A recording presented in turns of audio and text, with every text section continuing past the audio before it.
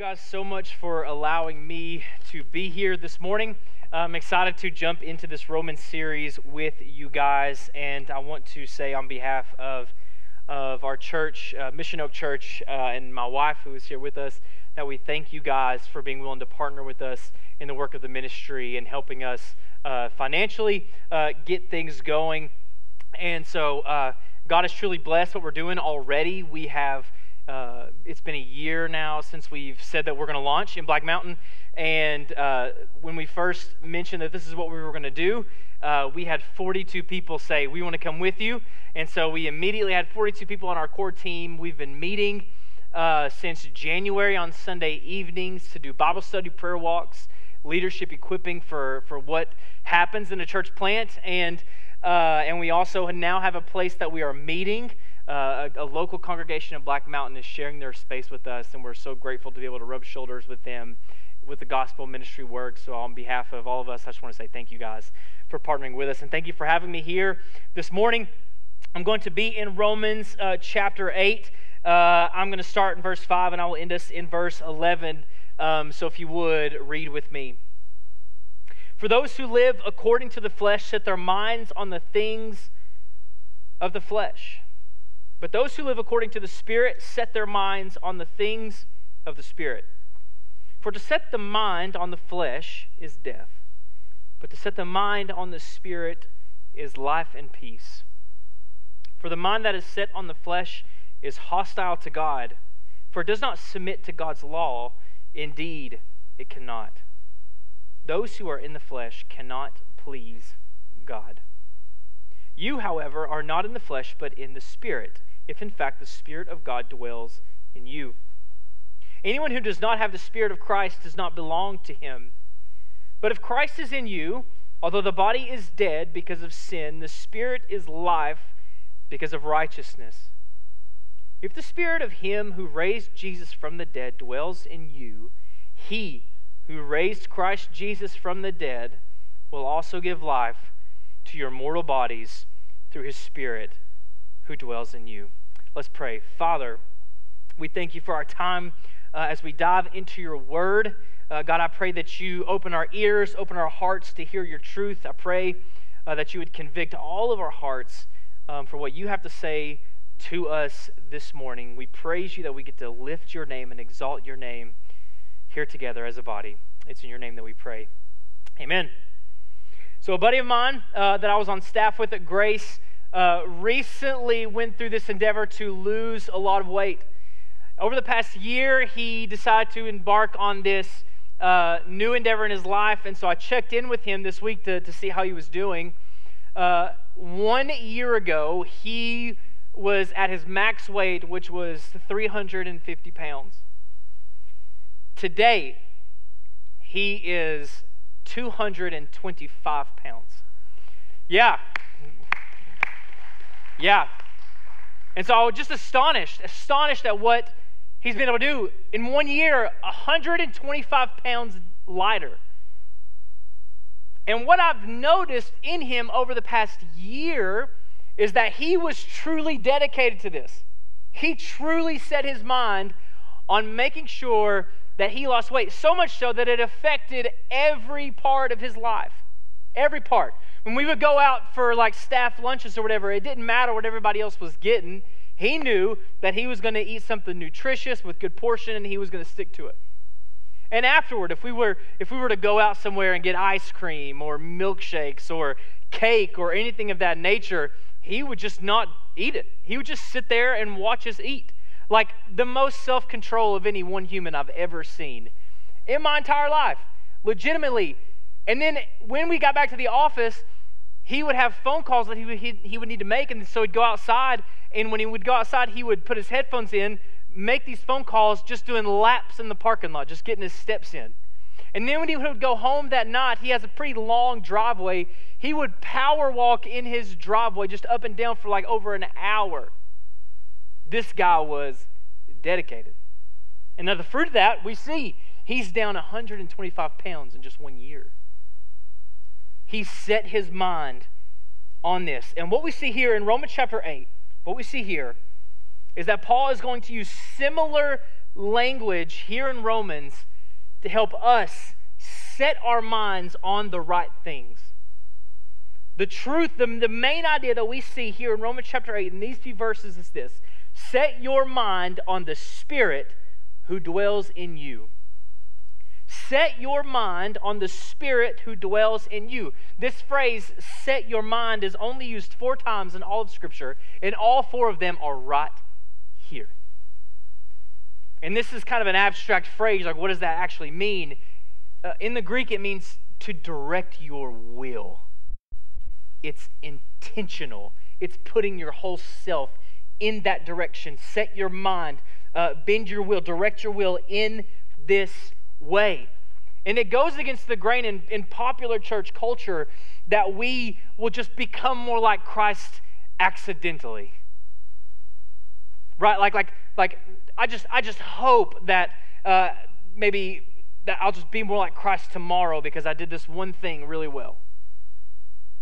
No, Paul is saying that we must set our minds on this, and it should affect every part of our lives. Every part.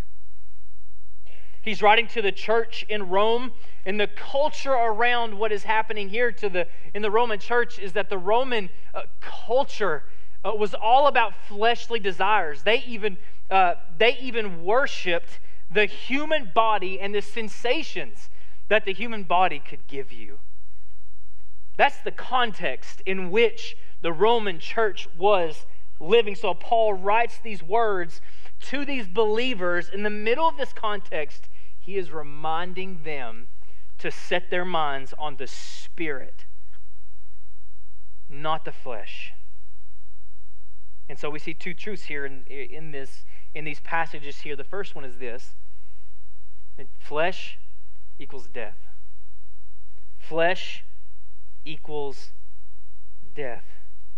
And the word flesh in the Greek has 2 different meanings. One is the simple meaning, right? Our actual mortal bodies. These bodies right here, our actual flesh and blood. But it also means carnal minds. Our carnal minds. And now we have to understand too is that this is a continuation of what has just been said. So here comes Alan Michael preaching from Romans chapter 8, just randomly starting in verse 5, like mid-paragraph. When we have to remember, as Paul is writing this letter, this is one continuous thought.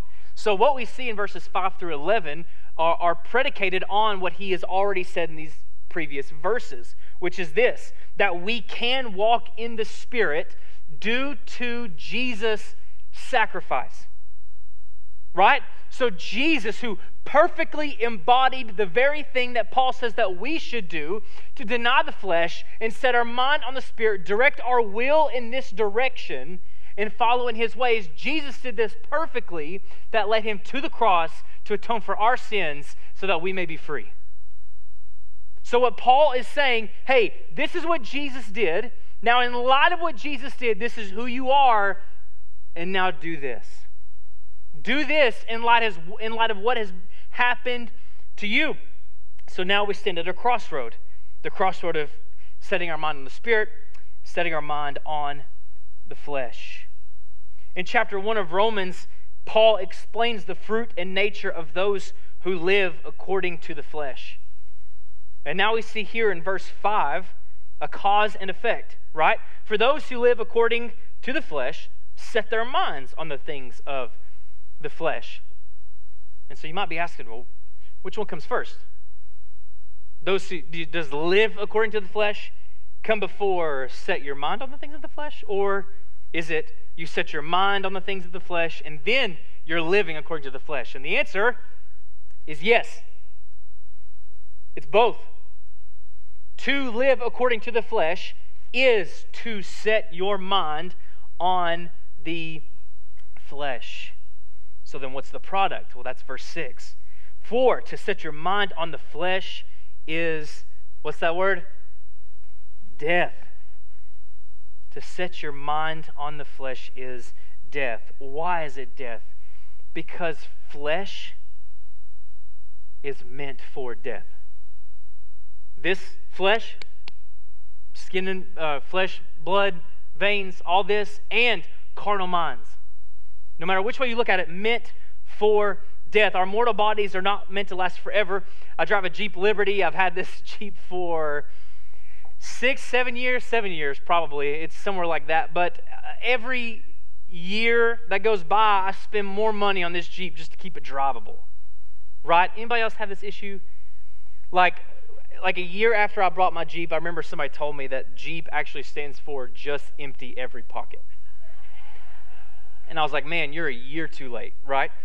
And that has been absolutely true. I spend more money on brakes than I've ever spent in my life. And then, of course, once you get the brakes fixed, the next week you need new tires. Then the week after that, you need a new alternator. And then the week after that, it just keeps going on and on and on and on and on. Why? Because my Jeep is not going to last. It's not meant to last. It's going to rust and die away. Our bodies are this way too. These bodies are not meant to last. They will pass away. But what about the carnal mind?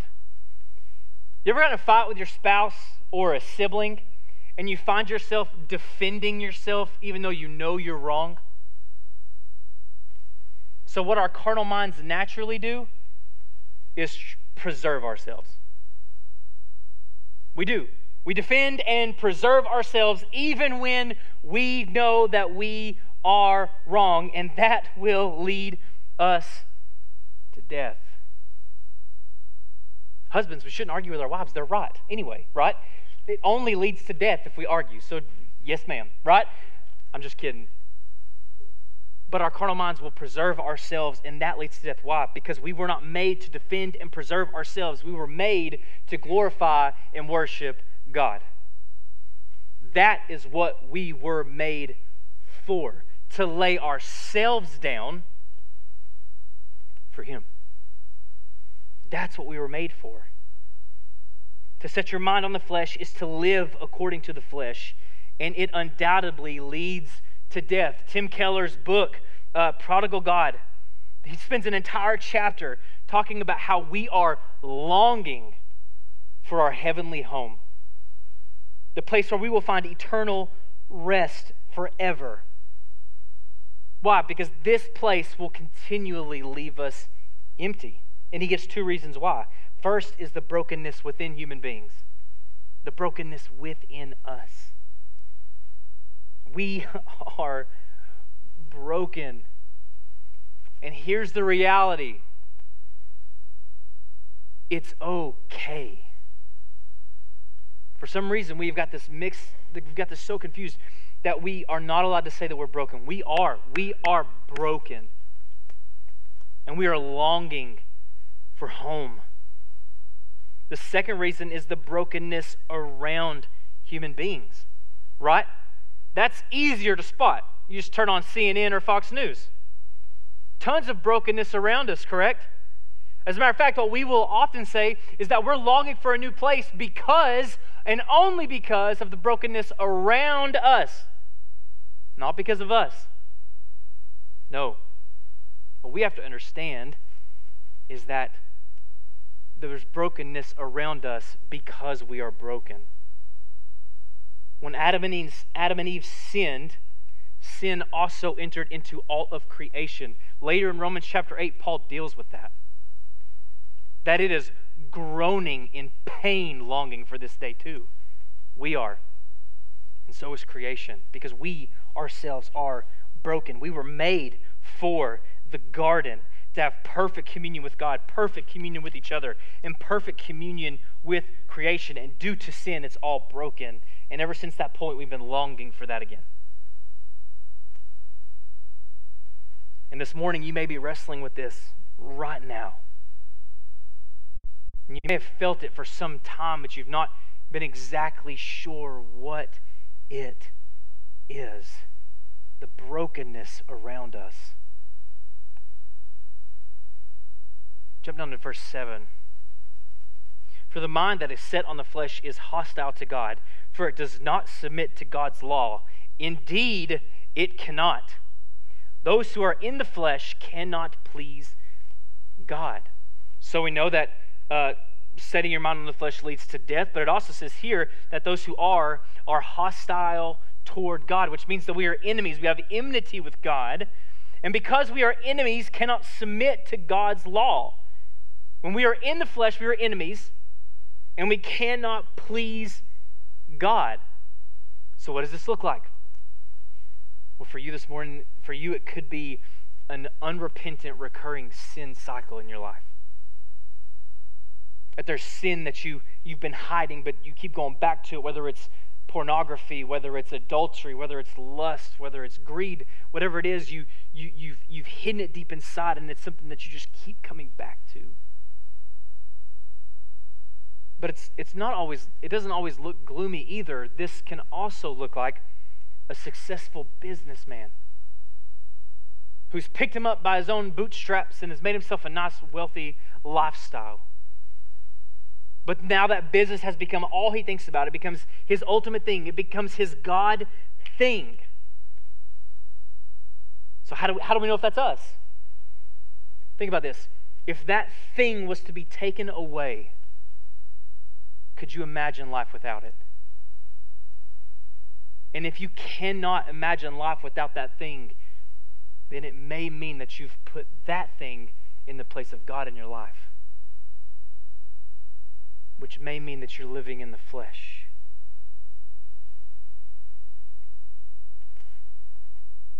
What about, not about me though, right? Like I go to church, I'm here at New Life, I tithe every week, I sing these beautiful worship songs, lift my hand.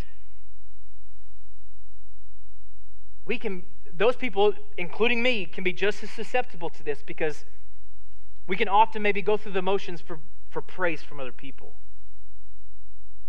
And if that's you this morning, then that's just as sinful. And notice this is not moralistic teaching, right? Because even before this, Paul even says the law has no bearing on believers. So the goal isn't just for you to be better, do more, do better. That's not the teaching that Paul is giving. No, a lot of people are doing what they should do, but are still far from God. Jesus even said that many will say to me on the last day that did I not prophesy in your name? Did I not cast out demons in your name? And Jesus' response is, depart from me, for I never knew you. So then what's the answer?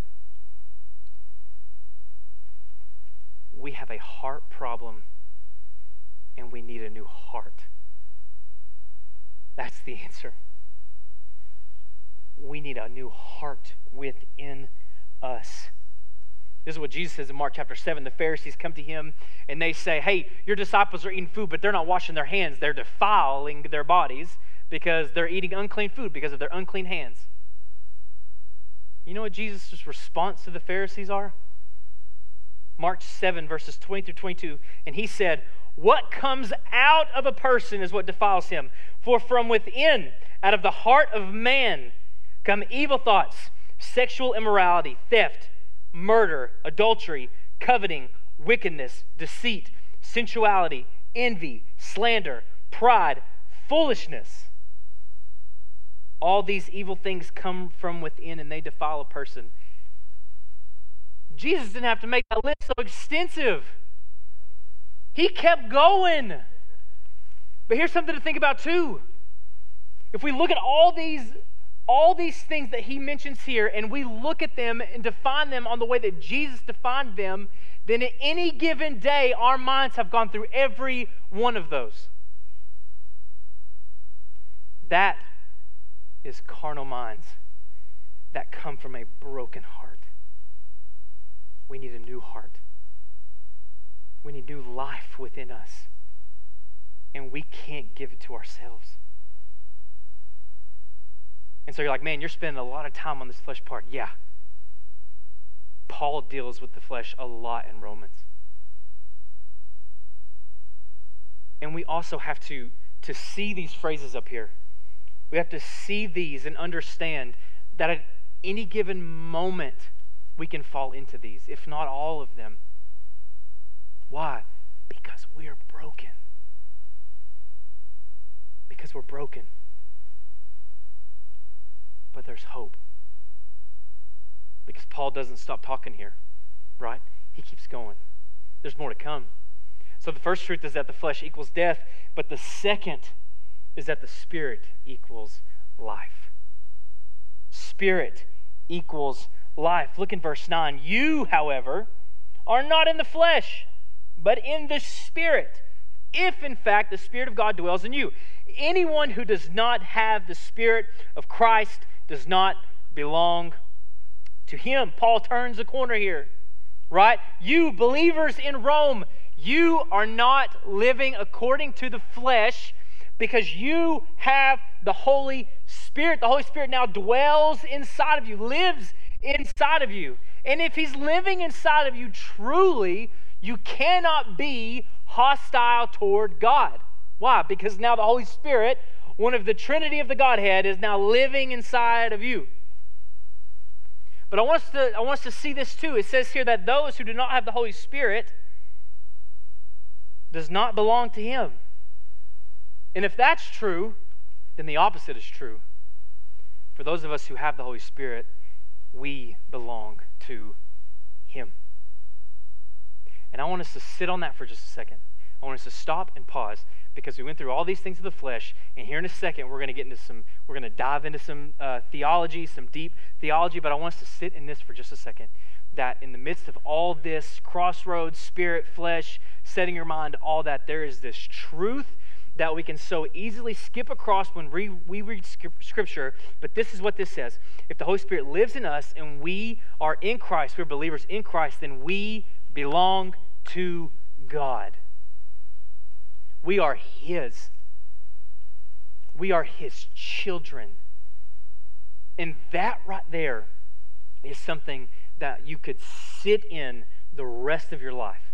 As a matter of fact, you should sit in that the rest of your life, that we belong to the eternal creator of the universe, the one who made us when He didn't have to, who gives us the very breath that's in our lungs right now. And then even though we were sinful beings straying far from Him, who would send His Son, Jesus Christ, to go onto the cross and atone for our sins so that we could be His.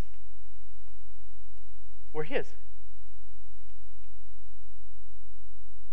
It reminds me of the Old Testament exile Ezekiel, who is prophesying to Judah, the southern kingdom. They've been taken over by Babylon. Things are not good. They're in a hopeless situation. God gives Ezekiel this vision, the valley of dry bones. He's going to take these dead bones, He's going to bring them together, put flesh on them, and then He's going to breathe His life into this army, and they're going to all come to life. The very same Hebrew word that says that He breathed into Adam at the very beginning, He says, I'm going to breathe into this army, and they're going to come to life. And in Ezekiel 37:27, this is what God says: my dwelling place shall be with them, and I will be their God, and they shall be my people.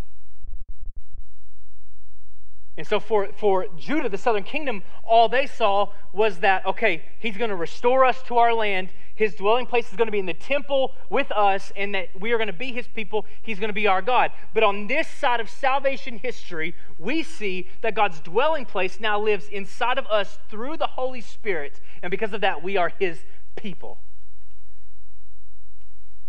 We cannot miss this. God is not just some distant deity of whom we serve at His pleasure. He is a personal God of whom we are His possession, His children, and He loves us. And it would be irrational for us to read here in Romans 8 and miss the hope and the joy of being reminded who we belong to.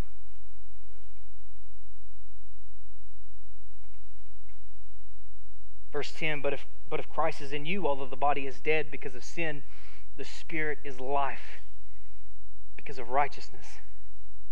So here we see it, right? The Spirit equals life. Why? Because of righteousness. And if you break the word righteousness down in its purest form, it means rightness with the Father. We are right. Our relationship with God the Father has been restored.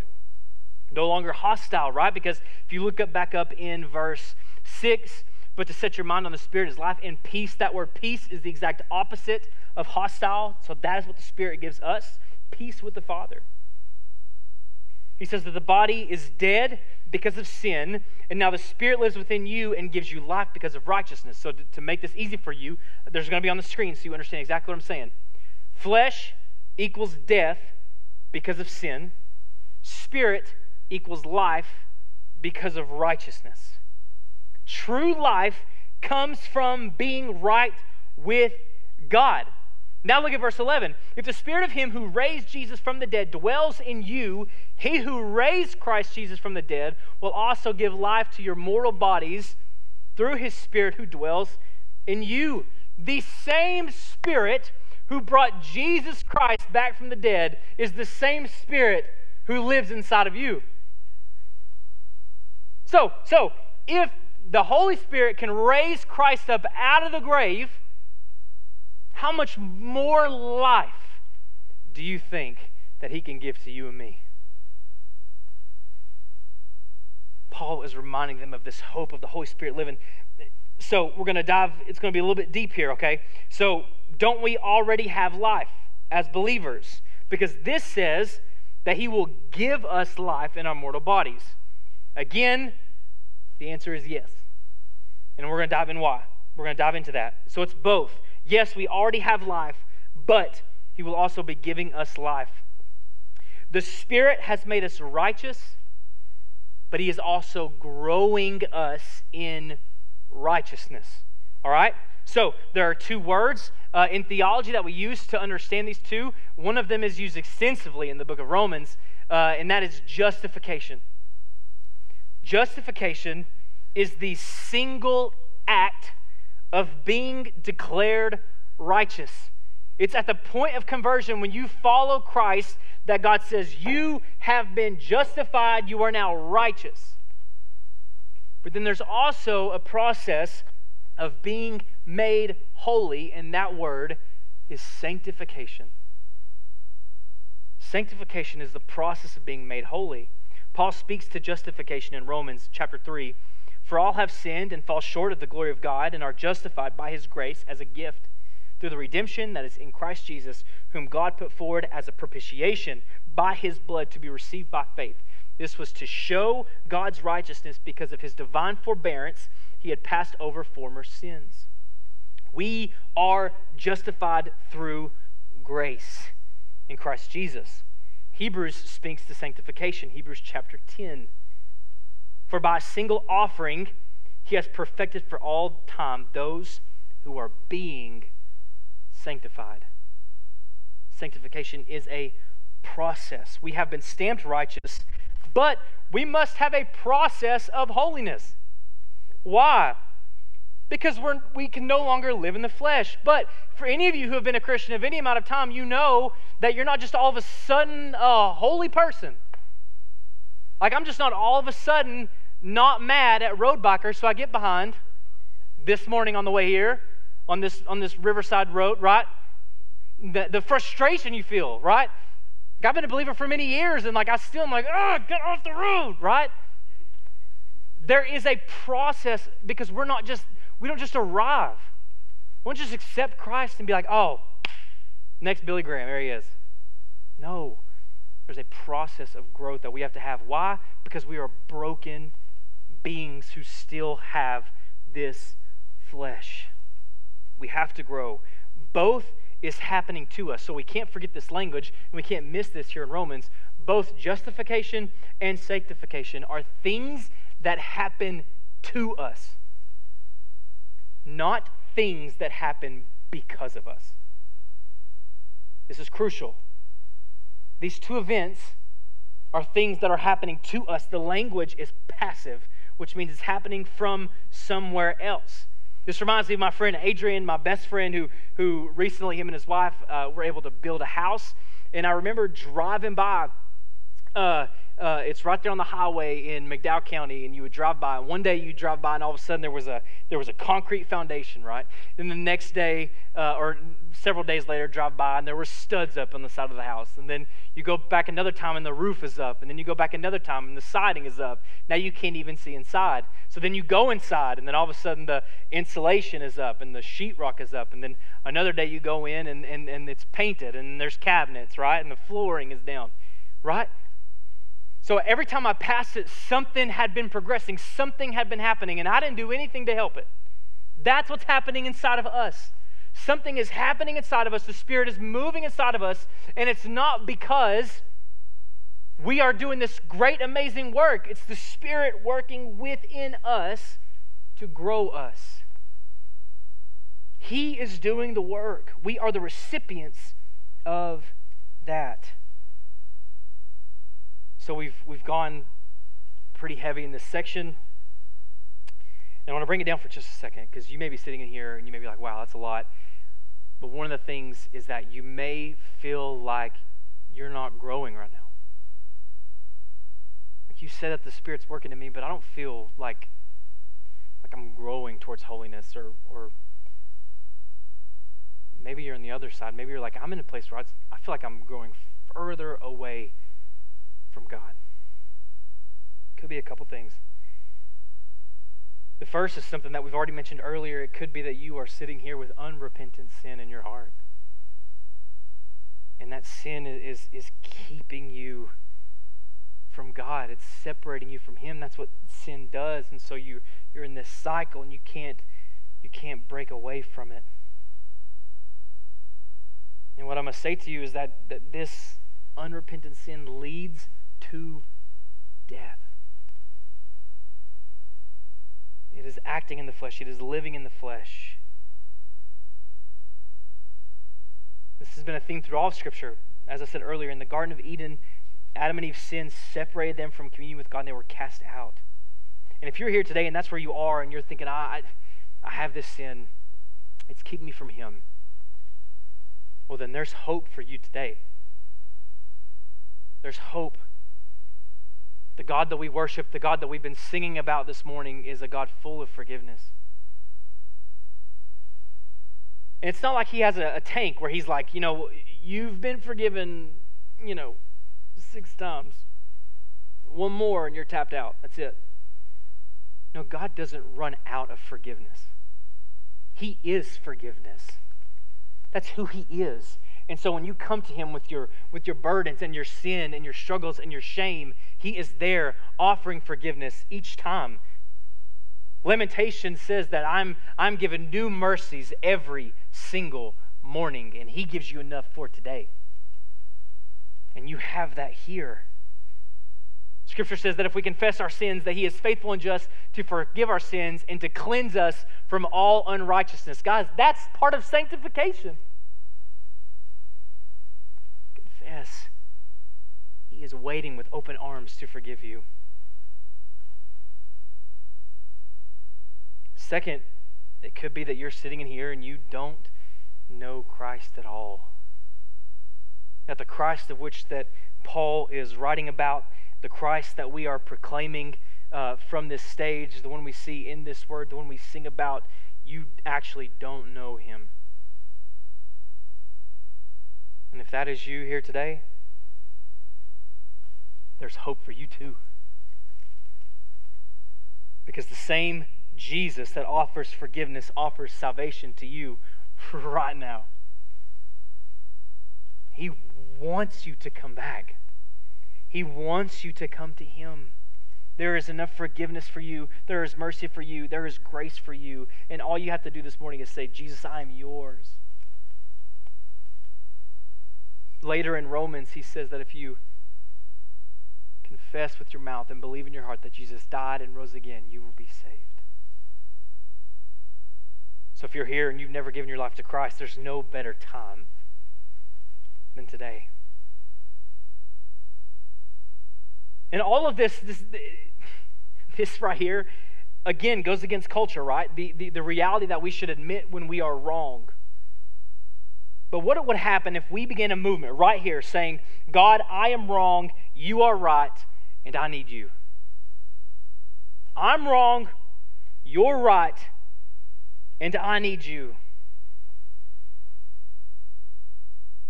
Paul's saying, set your mind on the Spirit that dwells inside of you. To set your mind on the Spirit, part of it means that we must eliminate distractions that are around us. Eliminating the distractions that are keeping our eyes and our mind off of Him. In Hebrews chapter 12, it says this, therefore, since we are surrounded by so great a cloud of witnesses, let us also lay aside every weight and sin which clings so closely, and let us run with endurance the race that is set before us, looking to Jesus, the founder and perfecter of our faith, who, for the joy that was set before him, endured the cross, despising the shame, and is seated at the right hand of the throne of God. The author of Hebrews says, in order to run this race, we have to lay aside all the weight, all the sin, and we got to keep our eyes set on one place. The author, the perfecter of our faith, Jesus Christ. So if you're here this morning, we want you to lay it all aside, to get rid of the distractions so that you can set your mind and direct your will onto the Spirit. One last thing of instruction, of application as we land the plane on this is this. One of the things that we can't do, and sometimes we fall into this pit trap or this pitfall of Christianity, is think, well, I just have to deny the flesh. Okay? So just denying the flesh and not reorienting your will on something will most likely lead you to fall back into the flesh. Instead, you deny the flesh and then you reorient yourself to a new goal. The Spirit who dwells inside of you. Set your mind on that. Not on the flesh, on that. Walk in His ways. Go that direction and let Him grow you. As I was preparing this sermon, the Lord was just speaking to me, and one hymn came to my mind as I was writing through this and I was praying through this, and as the Lord was convicting me, because here's the truth: this sermon was meant for me. It has been preached to me all week. Y'all are just getting one dose. Like, I got it every day. It was getting annoying there for a little bit. What He was doing in me through this text is unbelievable, and I'm so thankful. But the hymn that comes to mind, Come Thou Fount. Prone to wonder, Lord, I feel it. Prone to leave the God I love. But here's my heart. Lord, take and seal it. Seal it for Thy courts above. God, in my hands, I will continue to break this, but in yours, you will grow it. You will give it life. And so this morning, if you are there, I pray that you give it to Him. Father, we come to you just grateful of your love for us. Father, I want to lift up all those in this room who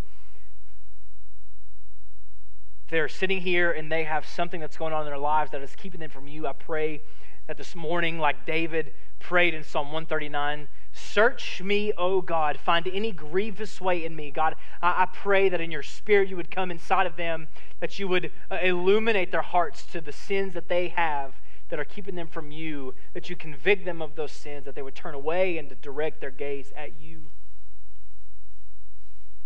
Father, I lift up those who are here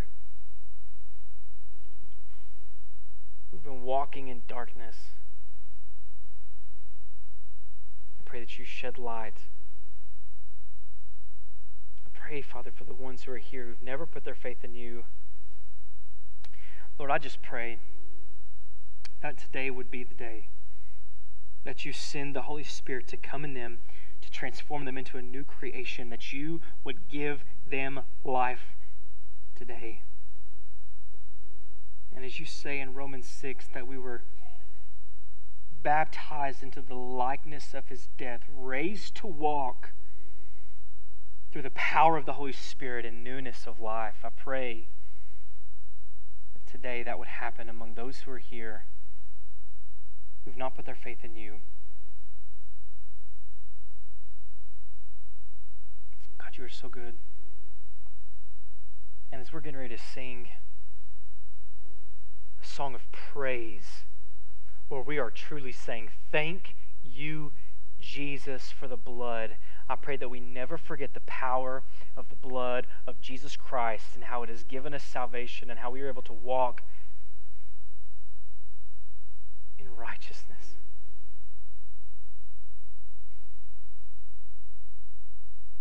God, we lift all these things to you. And all God's people say, amen.